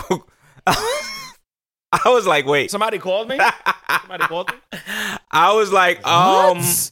Fuck is she talking I was like, yo, I don't know if we popping bottles, but it's a possibility. I'm like, are you coming or not, though? Are you coming to the show or not? And she would not. Are we popping bottles? She would not answer me, bro. She just kept saying, "Are we popping? Are you guys going to be popping bottles? Are you going to be ordering bottles?" That's what she kept saying, bro. I promise you. So after the second or third time she said say her name. I don't even remember her name, dog. Oh shit! After the second or third time that she said it, I just stopped responding because I was like, "Oh, all right, okay. I see what this is." Like, you don't even give a fuck about who. I could be a fucking murderer out here, and all you worried about is if we popping bottles. If the murderer's popping bottles, heard you. Russell Simmons. So I don't know if you heard, the Oprah documentary for Russell is out. And wait, it's out now? Oh fuck! Yeah, it's out. Shit. And where's it at? On OWN or is it on Netflix? It's on HBO. HBO Max. It's on HBO. Oh shit! You can find HBO it. Max. Yeah, okay. You can find it easily on HBO Max. I don't know if it's on like HBO Demand or anything yet, but it's on HBO. Have you seen it? I have not seen it. I have heard that there are some pretty serious allegations against Russ. Oh shit! I've heard that. And Russell Simmons, I think, was on The Breakfast Club this week responding to the allegations. So... Oh, wow. Okay. What he said was interesting because it goes back to a conversation that me, you, and Flo had earlier this year. And he said he believes the women that say that they felt sexually harassed by him. He believes them. Okay. And then he said, he says, but I also believe me. And I also believe how I felt. What? So basically what he's saying... What? So two different experiences happened. Basically, that's really what he's saying. Basically, he was saying, like, he gave one scenario. He said a young lady said that she got into the car with him and it was in the 90s or some shit like that, and it was a Cadillac. And when she got into the car, he locked the doors, or whoever was driving locked the doors, and she got, I guess she started to feel tense because now the car door is locked. And, you know, them old cars, you can't get out without the driver's side opening up the locked doors.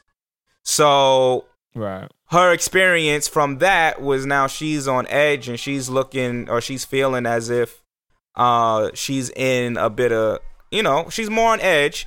And then for him, he's just looking at it like, well, the car door is locked, you know, because we're about to drive off or whatever the case is.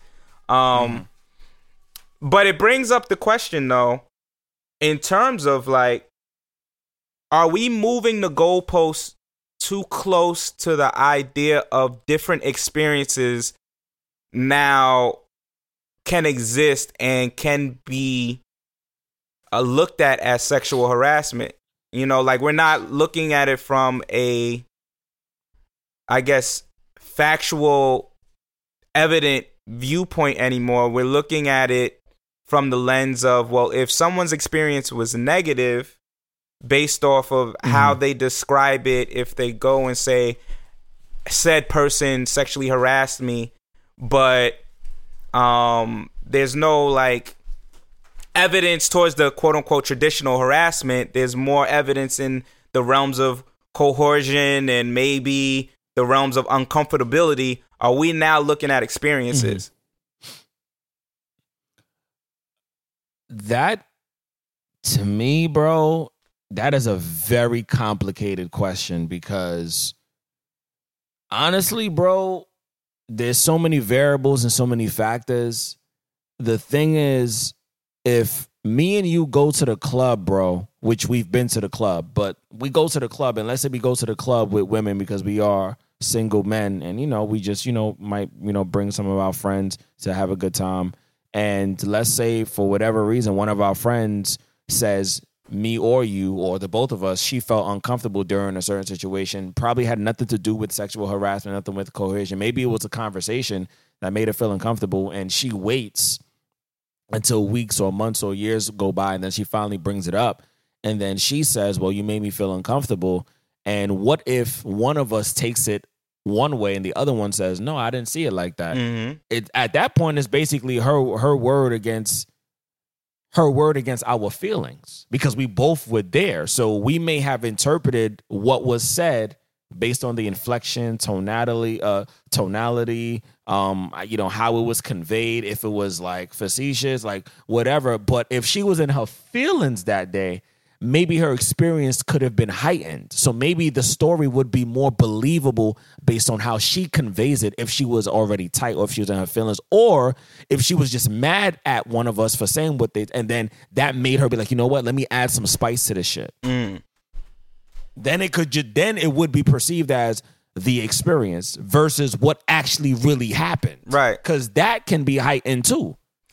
I mean, I've been looking at some Joe Rogan clips, and they were citing a bunch of these really obscure, I want to make it very clear that these are very obscure. These are not the average or norm sexual harassment cases, but he was citing some really obscure cases where a lot of people either lost their job or got kicked out of a university based off of some really, really, really weird circumstances. So one of them was like, the young lady said that she felt, so in one instance was the young lady was fine, everything was good. She tells her friends about the sexual experience, and her friends tell her, and her friends are able to convince her that she was sexually assaulted.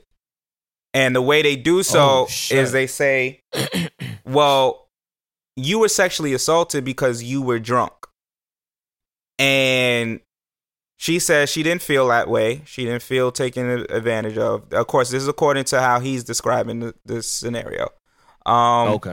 And so she ends up bringing the allegations. I think it was on university. So she brings it to the university. The university kicks the dude out, but then sues the university because he says, well, I was drunk too. So under the logic that you're using, I can counterclaim that she raped me. Now, granted, first of all, this shit shouldn't even be a case because as far as I know, if both people are intoxicated to a equal degree, then it's still considered consensual sex. I don't know where we got to this place where if you're both drunk, an allegation of rape could be made solely off of the drunkenness. He sounds crazy for saying that, by the way. He sounds mad crazy for saying, in my opinion. He sounds retarded. What you mean? He sounds crazy about what? Like, he sounds crazy in terms of he's going to countersue the school because he was also drunk too.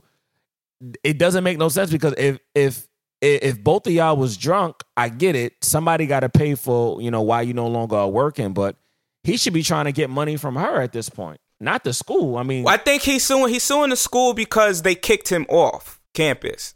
So he can't come back and teach. No, there was students. There were 2 students.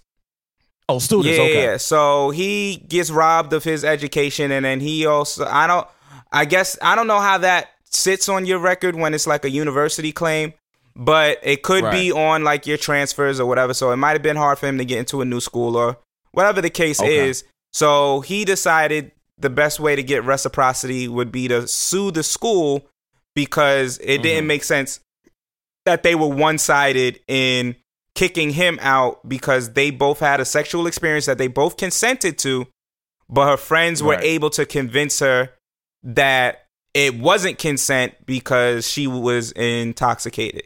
So that was like one of the really obscure ones. There was another weird, obscure one, which this was in the favor of the young lady, but it's still kind of like one of those scenarios, I guess. It's definitely not right, but it's one of those scenarios that we would look at a certain, there's elements to it, rather. I think that's the best way to say it. But there's a situation where this dude is having sex with this young woman, and he asks her if he could do anal, and she says no, and then he did it anyway. That definitely is a form of rape in the sense of she did not consent to that particular action, and you still did it. It's very similar to if someone tells you to keep a condom on and you take the condom off, like that's rape.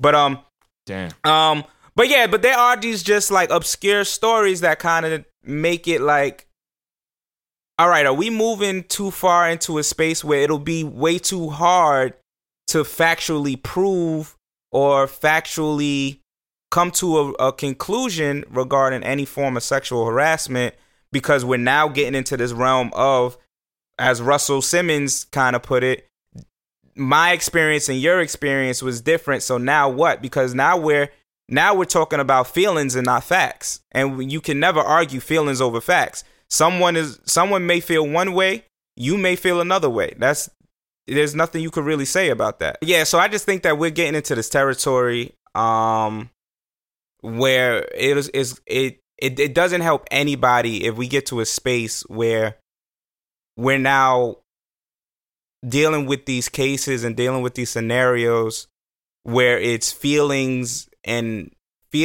versus, facts or reality or whatever the case is. Now we get into a spot where it's your experience versus my experience, instead of it being like factual evidence that we can look at and support and say, okay, something wrong happened here. But if I'm looking at it from, your perspective of what happened is just different from that person's perspective, that's hard to mitigate. And then it unfortunately becomes who can emote the best, like who can show their emotions better than the other person. Like if this girl is breaking down and crying and very visibly upset, I'm going to be inclined to believe that something happened to her. But if he's maintaining like, yo, literally all we did was we went, took a walk in the park. I tried to kiss her. She said no. I said, okay, no problem. And then I took her home. But she's like, yo, I was traumatized. Like, he grabbed me up and tried to force his lips on me. I had to say no a couple of times. And like, now it becomes, all right, these are two different scenarios. And what do we do? Because we're getting into this space, I think, where we're moving the goalposts just to this experience versus experience thing. And I think that's kind of dangerous for everybody. At the end of the day, everybody has to be clear on what's happening, when it's happening. And these days I just ask people like, are you good? Like yesterday I went to a party and I made an inappropriate joke at the table, and niggas was looking at me like I had 10 faces. My friend actually put her head down and said, Malek, no. She was already drunk. So it was a bad joke. it was a bad joke, bro. It went Those left. happen. The girl beside me goes, what are you trying to say about me, Malek? I said, no, I'm not trying to say nothing about you. I'm just saying in context of, we were playing this game called Cards Against Humanity. That's a wild-ass game, by the way. So, long story short, a topic came up, and we had to fill in the blank, and she was leaving on, it said something like, and this item comes with, and then the phrase, and her phrase was, itchy pussy. And I go, damn, I would hate to leave the game on itchy pussy. Like, she had to go home after that. I said, damn, that's crazy. I would want to do another round. And she goes, what are you trying to say? And I was like, no, I'm just saying, like, I wouldn't want to leave on itchy pussy. That's a passable joke to me. I don't think it was a bad joke. I didn't think it was bad. She was like, what are you trying to say, though? Are you trying to say so? I said, no. But I was like, you know what? I'm going to just stop. So today, I told my friend, I said, hey, and can you tell your friend that, I know she probably took the joke the wrong way. Tell her I apologize. I didn't mean nothing by it. What I was just trying to say was I wouldn't want to win the game on itchy pussy, knowing that I'm a woman. Because if I was a man and I left on itchy pussy, that might mean something else. What I'm trying to say is I wouldn't want to leave the game like that. Okay? I would want to do another round. Right. And she didn't take it the wrong. She didn't take it the right way. So I think that that's a great example of what we're talking about. We're removing it from the sexual harassment component, because that's where it really becomes tricky, because you want to believe if someone has such a horrible experience, you want to believe that, and you want to do something about that. You don't want to live in a world where people feel like they're victimized and people are silenced about it or not doing anything. And we know that there has been a history of men doing fucked up shit to women. So we want to correct that as much as possible. But I think so removing it from that, you made a joke, you thought it was funny. No. The joke was funny. She's the only one that did not fuck with it, bro. Right. But in context of your experience versus her experience. Yeah, correct. You made a joke, it was funny to you. She took it, it wasn't funny to her. Right. Now, if she was to say that if she visibly got upset from said joke and started to cry or whatever, the other people that initially laughed are now going to start looking at you like, yo, come on, man, you fucked up. Correct. But y'all was just laughing 5 minutes ago because you knew that I was joking. But now that she's visibly upset, now the tide has changed, and now we're fighting the quote-unquote facts of the room, because if 9 out of the 10 people were laughing, but before she got upset, now we're fighting the facts of everybody knew it was a joke. Right. Well, she's visibly upset, so, you did something wrong, which is still understandable, because if someone gets offended, you should correct that. But if it then turned into something more, now it's like, well, what do you want me to, like, where is the line between me saying, listen, my intent was a joke versus you feeling like I offended you or I said something to purposely hurt you or make you feel some type of way? Correct. So it becomes hard because you're now talking about two different experiences instead of something factual like, yo, he cursed you out. You cursed her out. You cursed her to filth. And then at the end of it, you said she got an itchy pussy. You were definitely trying to be disrespectful in that moment. As opposed to, you made a joke. That person didn't take it as a joke. What do we do now? But it's just hard. I don't know. Did you see Terrence J versus Marlon Wayans? No, but this sounds retarded reading it. What? This sounds mad retarded. Are we talking about this right now? So Terrence J and Marlon Wayans. Terrence J was definitely drunk as fuck. They were on live going back and forth. Okay. Basically, Terrence J accused Marlon Wayans of not supporting black business. And Marlon decided the best way to show Terrence was to go and show off all of his clothing and stuff that he owns that actually Virgil and other black creatives have made in their clothing lines. Damn. Now I know black businesses and supporting it is definitely a big thing for you. For sure. What does that look like? For me, supporting a black business doesn't always necessarily mean money, because there's a lot of people that I've been promoting this last week that this week that's passing, I've never bought a product a day in my life. We're going to keep it a stack. I've never, and that doesn't mean that their product is trash. That doesn't mean that their product is not worth my money. That just simply means, one, I haven't gotten around to it. Two, I haven't probably found a product or item that they sell that I actually like, that resonates with me personally. Three, that may also mean that the product that they have, I don't feel like I need it right this second. Right. So these are variables that I take into consideration when I'm supporting a black business. But overall, what it looks like to me is I support your business by promoting your brand on my platform. And a lot of people did reach out to me after they saw me promoting other people's businesses, bro. They reached out to me and said, hey, can you promote my business? And I said, sure. And then some people reached out to me and said, I fuck with what you're doing, Distinguished, because I go to other people's platforms and because they have followers, they charge me. I'm like, well, as the fuck they should, because if they have a platform that's bigger than mine and they feel the need to charge because they know you're going to get more visibility off of their followers and their name, then they got all the right to charge your ass. It's if you want to pay it now, is what it comes down to. If you don't feel like it's worth $40 or $50, then nigga, you ain't got to pay that shit. But don't get mad that they charging. Just say you don't want to pay it and move the fuck on. Come on, move on. Right. So that's what it looks like to me, brother. That's what it looks like to me. Yeah, I mean, for me, listen, we like what we like. PlayStation 5 about to come out. Black person ain't make that. A Japanese man made that. Right, correct. I'ma get that. Now, if there's a black business that comes out and is able to compete with PlayStation, I probably would prioritize the black business over the PlayStation. Facts. To see what it's all about, right? To support the black to black business. I think for me, it's prioritization for business that competes with the things that I like. So if there's a Black Apple that comes out, I will be buying all my products from Black Apple. I'll move away from Apple and I will prioritize Black Apple because it's compatible with Apple and I'm helping out my people to some extent.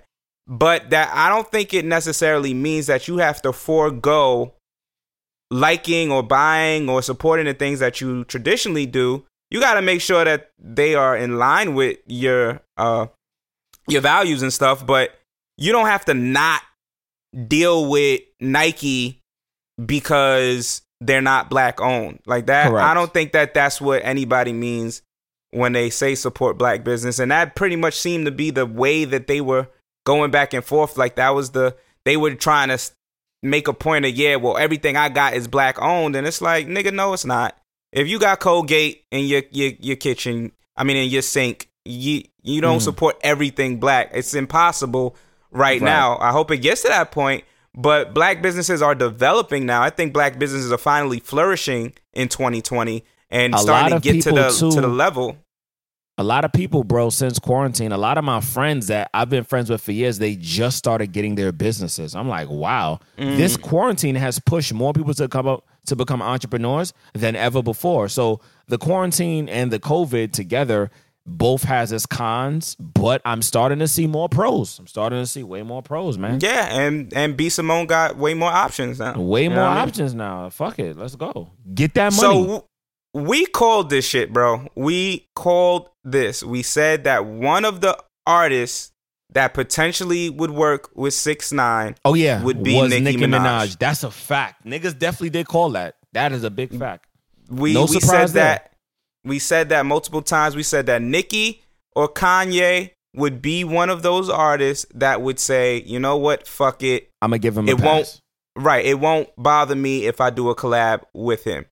And so this week, Nicki has announced that a song is coming out in an hour. We're recording this. Wait. The song is dropping at midnight? Song is dropping at midnight. Oh, I have to listen to this record because I need to know what the fuck debauchery I gotta know what this is about. I'm with you, and part of me don't want to listen to the shit, bro. Honestly, the record, real shit. The record, niggas ain't gonna like this. The record better be fire because if this record is trash, I hate to say it, we may have to start looking to cancel Nicki. We may have to start looking to like, you know what, Nicki, you tried it, bitch. You tried it. Okay, you tried. Yeah, listen. I have to cancel. Everybody's trying to defend her, saying, "Oh, well, it's a money move for her," and it's like, I get it, but I don't respect it, and I don't get it either. I don't get it. I'm in the same boat. I'm in the same boat. I'm like, yo, at this point, I don't have much to say regarding Nicki. We've had our ups and downs with supporting Nicki and feeling like she does some dumb shit. I know that probably our listeners think that we think Nicki does more dumb shit than we support her. Right. But we do want to see Nicki win. Me personally, this isn't the move. Drake, you can't never do a record with Miss Onika again, bro. It's clipped. I don't think they even cool. I don't think they cool. So it is what it is. Thank you for the good records while y'all did it. Thank you. But Akon also is collaborating with 6ix9ine. Yeah, now Akon, I'm very confused because Akon, you went to jail for some shit you actually did. And you didn't tell on nobody. You made, because I'm locked up, they won't let me out. I'm locked. Like, nigga, you made Locked Up. Why the fuck would you do a record with a nigga who deliberately got locked up? Like, he knew he was going to go to jail for some stupid shit. And he was like, you know what? Let me get my way out of this by snitching on niggas that I did shit with. You didn't do that, Akon. I don't know why you would give, I don't know why you would give 6ix9ine Locked Up. I don't That's know. wild to me. Yeah, it's wild to me too. So I don't think it's a money move on Akon. Akon, by the way, this is actually information he said on Drink Champs. Akon has 3 wives and he's chilling in Africa somewhere. He's chilling. Akon, some people are saying that Akon is probably doing this to get back into the music limelight, but I don't believe it. Me either. I think he's too big for that. He's already Akon is an established artist. He's international. He's good. But he's a mogul at this point. You know, he gave electricity to Africa. Exactly. And I think he has his own city in Africa, if I'm not mistaken. So it's like, I don't know if that's it, but I just fear that supporting behavior like that is going to lead to more behavior like that. And there's going to be a lot of we already are in this age where there's a lot of kids who they're not about certain things, and then they get caught up in certain things, and then they either end up dead or really hurt or their lives ruined. We don't need more 6ix9ines who just seems to have gotten lucky, and everybody's luck runs out. So I already know this story is not going to end well. We know this. We everybody watching this knows this is a car wreck waiting to happen. Correct. And we just don't know when it's going to happen. We don't know how it's going to happen. But this is not going to be one of those happy ending stories. The Akon situation, I feel like this actually may hurt Akon more than it hurts fucking Nicki Minaj. And I don't really feel like the buzz is around 6ix9ine like it used to be. He has his core fans, but niggas ain't really checking for him like that. No. Every time you see the comments, it's like, yo, stop posting this nigga. We don't care. Da da da da. I'm sure he's going to do quote unquote numbers, but as I said, and apparently it got checked, a lot of those views on that video, YouTube, I think, either took down the video or took views away from the video. Wow. So let's you know the one that he put out. Yeah, Gouda. So it lets you know that there was some fuck shit going on with Gouda. Heard you. Facts. Okay. Good luck to y'all. That record is we'll see. We'll see tomorrow, bro. We'll give an update next week. Trump is going to Tulsa, Oklahoma for Juneteenth, bro. This is probably top tier 5 fuckery that he's ever done in his presidency. This actually trumps what he did the other day in front of the church with the Bible. This is next level disrespectful, bro. For those of you guys who don't fucking know, Tulsa is a town in Oklahoma. Oklahoma is one of the 50 states in America, if you 50 states combined with our 2 territories that we have, which is Puerto Rico and Guantanamo Bay, if I'm not mistaken. So we got to get to the fucking history. In 1921, in Greensboro, something terrible happened. Something fucked up, despicable happened. A lot of black businesses were burned to the fucking ground because there was a rumbling happening earlier in the day in Oklahoma with, I think, a young man who had a situation with a cop. A woman ended up reporting it and then ended up getting told back to some of the people in the town. They was very upset that this black man had this incident with this white woman. Long story short, they burned the whole town down. All the black businesses, none of them got insurance. And I think just as of recent as somewhere between 2014 and 2015, it was now recognized as, oh, this reckoning happened in Tulsa, Oklahoma, and we need to pay homage and respect to the people who lost their lives. But now that we have Juneteenth coming up, which, as you guys know, was the Emancipation Proclamation, slaves were free. A lot of us ain't free, okay? A lot of us still ain't free mentally from what the fuck happened to our ancestors. A lot of us still ain't got our reparations, and this is why the protesting and the demonstration and all of the riots is at an all-time high, because we're still feeling the aftermath and the after effects of what happened. But Trump doing a fucking speech on Juneteenth in Tulsa, that is, he's playing with fire. I would not, and I'm not saying this to happen, I would not be surprised if somebody tried to do some wild shit to Trump while he's giving that speech in Tulsa, knowing the history of what happened in 1921. I wouldn't be surprised. He needs to be very careful about what he says. He got to be very careful during that speech. The U.S. actually has 5 territories, which I did not know. Wait, run them down. I did not know that. Puerto Rico, U.S. Virgin Islands, Guam, what's this next one?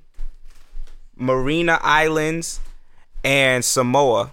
I've never heard of Marina Islands. I've never heard of Samoa. I did not know that the U.S. had the Virgin Islands. I did not know that. Get the fuck out of here. They definitely had the Virgin Islands. I didn't know about Samoa or the Marina. Marina, you said. Yeah, I've never even... Wait, where the fuck is Samoa and Marina? Mariana, sorry. Mariana. Oh, Mariana. Where the fuck is that? I have no... It says the North Pacific Ocean. North Pacific Ocean. And Samoa is in the South Pacific Ocean. Guam. Yo, the United States got too much fucking power. God damn. So what the fuck? Can people just be with their people, bro, and not be, territory linked to the U.S.? What the fuck? Yo, it's wild. Boy, this country is wild, man. What's the tough knot, broski? Tough knot is the United States. Mind your motherfucking business and let people just live on their land. Leave them alone. Leave us alone. Leave colored people alone. We don't go around saying we want to run and take over people's land and shit and run their... Leave them alone. Leave us alone. And because we here, we got to live with your asses. We got to deal with you. But we not out here saying we about to run and fuck white people up today. We're not saying no stupid shit like that. We're not saying we want to run and take over where you live and run your towns. No. We're not saying we want to go out and run and burn down your police precincts. But you burn down our towns. But you kill our people. That's what the fuck you do to us. That's what you've been doing to us. And now you want to take down a few statues. Like everything is good. Now you want to take down a few Columbus statues like everything is supposed to be good. Now you want to go on Netflix and put the Black Lives Matter collection. Yep, I took a picture of that shit. I saw it. I think that's bullshit. I'm sorry. I think that's bullshit. Now you want to go on Amazon and be like, things that we may have lost, and then put this is a collection that we recommend to our black viewers. Really? All of a sudden. And then a few days ago, you got our fucking mayor saying, yeah, we're gonna name a street in every borough Black Lives Matter. Nigga, what? If you don't get your pacifying ass out of here, this passive aggressiveness, nigga, we need more than street names, because you know what's gonna happen? Niggas is gonna still die on those corners. Facts. Tough knot. What would Dad say? Dad would say, what the fuck are we finna to do for Juneteenth? Because we need to celebrate like we've never celebrated. Yeah. We need to celebrate like we've never celebrated before. Like Juneteenth this year needs to be an amazing celebration. I know that's hard because we still have to do social distancing and wear our masks and keep our distance and all of that. But this Juneteenth needs to be something special. And I hope that we make it revolutionary, especially since someone is trying to steal our moment by doing the fuck shit. Speech. The fuck? Of doing a fucking ridiculous mayonnaise infused speech that nobody wants to hear. But that is what Dad would say. Let's make this Juneteenth really special. I'm glad to see companies like Twitter and others acknowledging it as a paid holiday where they're letting their employees take off for Juneteenth. Keep that same energy. Yeah, I would love to see that become a national thing. Because if we're going to celebrate the 4th of July, we all know our 4th of July is Juneteenth. So And wait. If we're going to acknowledge it as a paid holiday, the only people that can get paid is black people. I'm sorry. The only fuckers that can get paid is black. White people can't get paid off that. I'm sorry. Yeah. And white people are going to be like, that's wrong. No, it's not wrong. We shouldn't even have needed a holiday to feel free. But because we got Juneteenth, which is literally a declaration saying this is when slaves was free in 1865, we had to have a whole fucking day just to say that we was free? White people never got that day because they don't need that day. They was free every fucking day. I'm sorry. They was free every day. Real shit. That has some bow ties, y'all. Y'all have a blessed one. We see y'all next week. Deuces.